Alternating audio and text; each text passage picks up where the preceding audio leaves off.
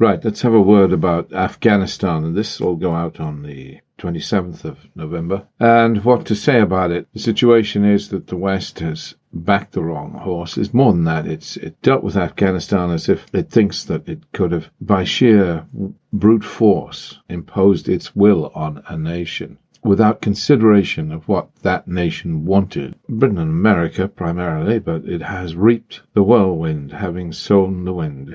And things will not get better. Let us be clear.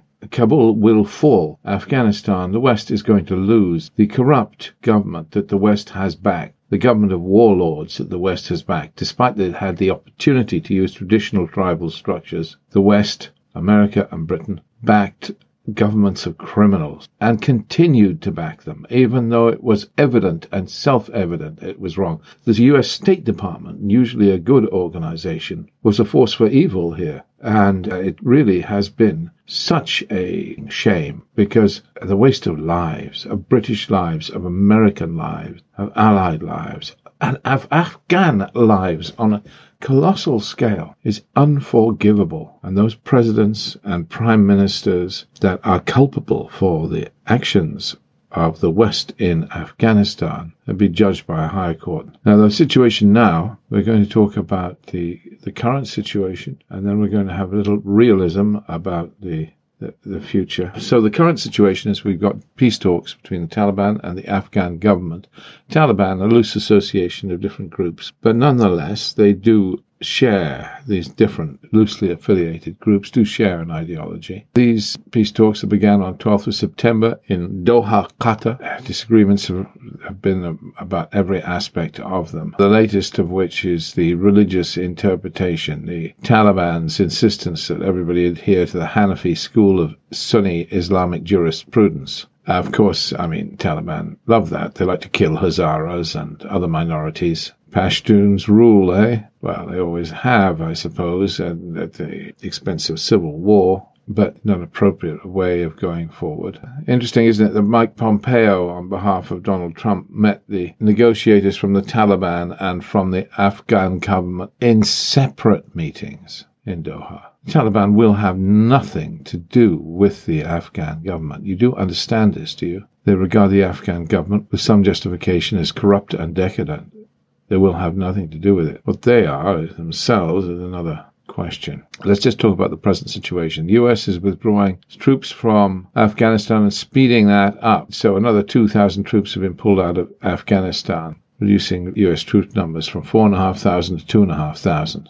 The U.S. government has told the Taliban it'll pull out completely by May 2021, by May of this coming year. And violence is on the rise. You've seen this. We had the attack in the university, then followed up by rockets being fired in Kabul, and on Saturday, 8 civilians killed, 31 wounded. It's just a daily feature of life, isn't it? Interesting, the Taliban denies being involved in the attack, and ISIS claims the latest attack. There are also the little sticky bombs that are used to detonate as well. The ISIS-Daesh, but it's like the Taliban officially denied the university attack, killed all those kids. But the graffiti on the walls, long live the Taliban, by the attackers, claiming it's Daesh. What's the difference? Attacks by Taliban and other armed groups, especially in Kabul, have been on the rise. And have been on the rise hugely, as well as sharp rise in assassinations in everybody in public life, journalists, human rights workers, moderate religious scholars. They don't have to be outspokenly anti-Taliban to get assassinated. So it's a tremendous effort by these forces. Meanwhile, Britain, the Geneva Donor Conference Britain pledged $250 million in just a day or two ago. 227 million pounds. Yeah, throw good money after bad, I guess. The EU pledged 1.2 billion, but spread out over 4 years from 2021 to 2025. And that's actually less funding than in previous years. Meanwhile, the latest thing is that 95% of the world's heroin, as you know, comes from Afghanistan. Now, most of the world's methamphetamine and crystal meth is beginning to come from Afghanistan, partly due to the discovery by drug traffickers that a plant found growing wild in Afghanistan, ephedra, can be used to create the key component of meth, ephedrine. So it's also becoming the drug of choice now, the new addiction in Afghanistan itself, methamphetamine, crystal meth. We have huge problems in the West from heroin addiction already. All this drugs pouring out of Afghanistan. I mean, that's one possible plus of bringing on the Taliban, that they're such Puritans. They'll kill this trade off quite literally over time once they've extracted money out of it to begin with. Yeah, but they'll use it as a source of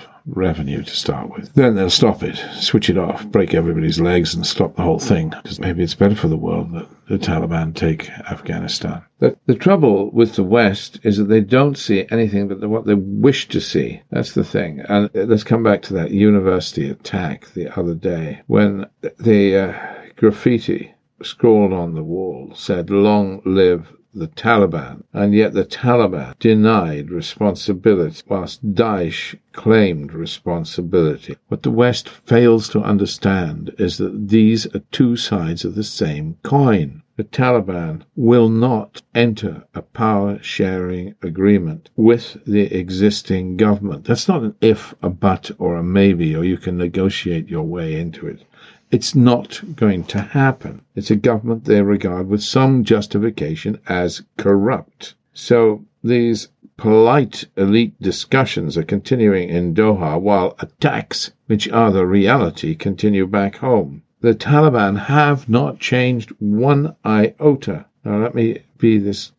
There's a pretense coming out of Western Afghan hands and diplomats that is a denial of reality. They suggest that the Taliban have accepted female education. They accept female education to grade 6. I mean, look at facts on the ground in Taliban-controlled areas.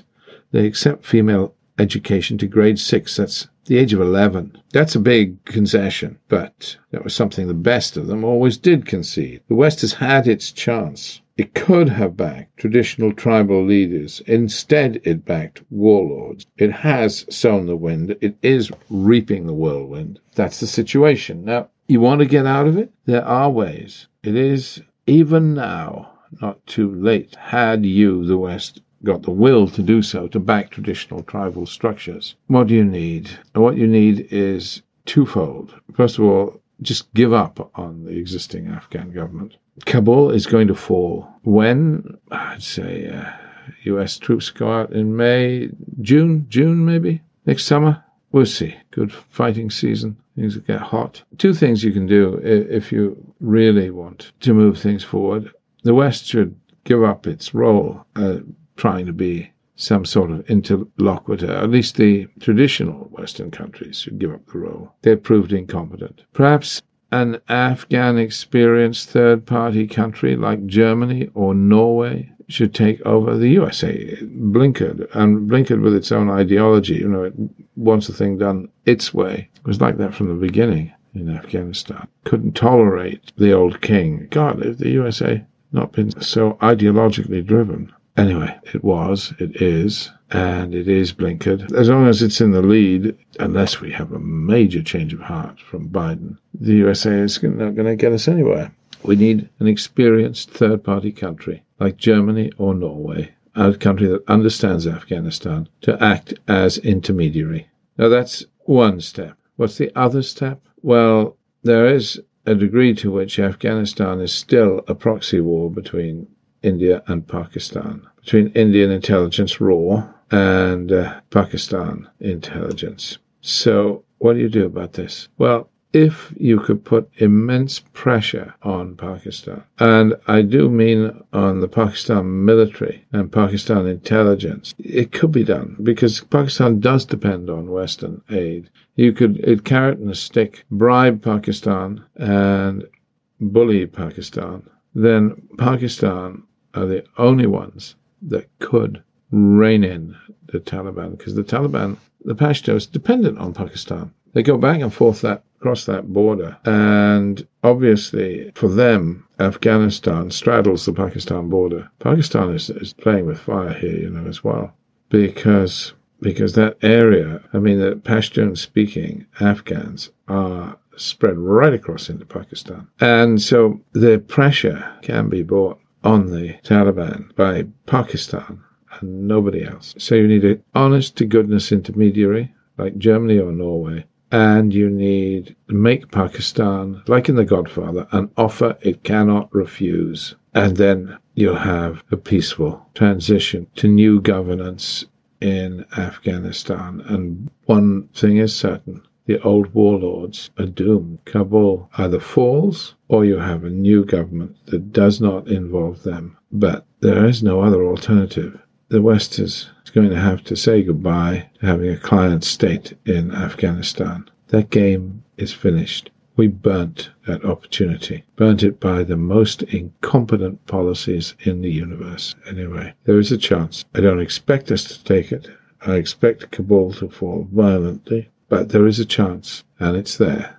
Traditional governance structures with jirgas led by tribal leaders. Afghan experienced third-party country as interlocutor, Germany or Norway. And make Pakistan an offer it can't refuse to get it to put the screws on the Taliban. Do this, and you'll have peace and a way out. Fail to do it, and hang your heads low in shame. Thank you.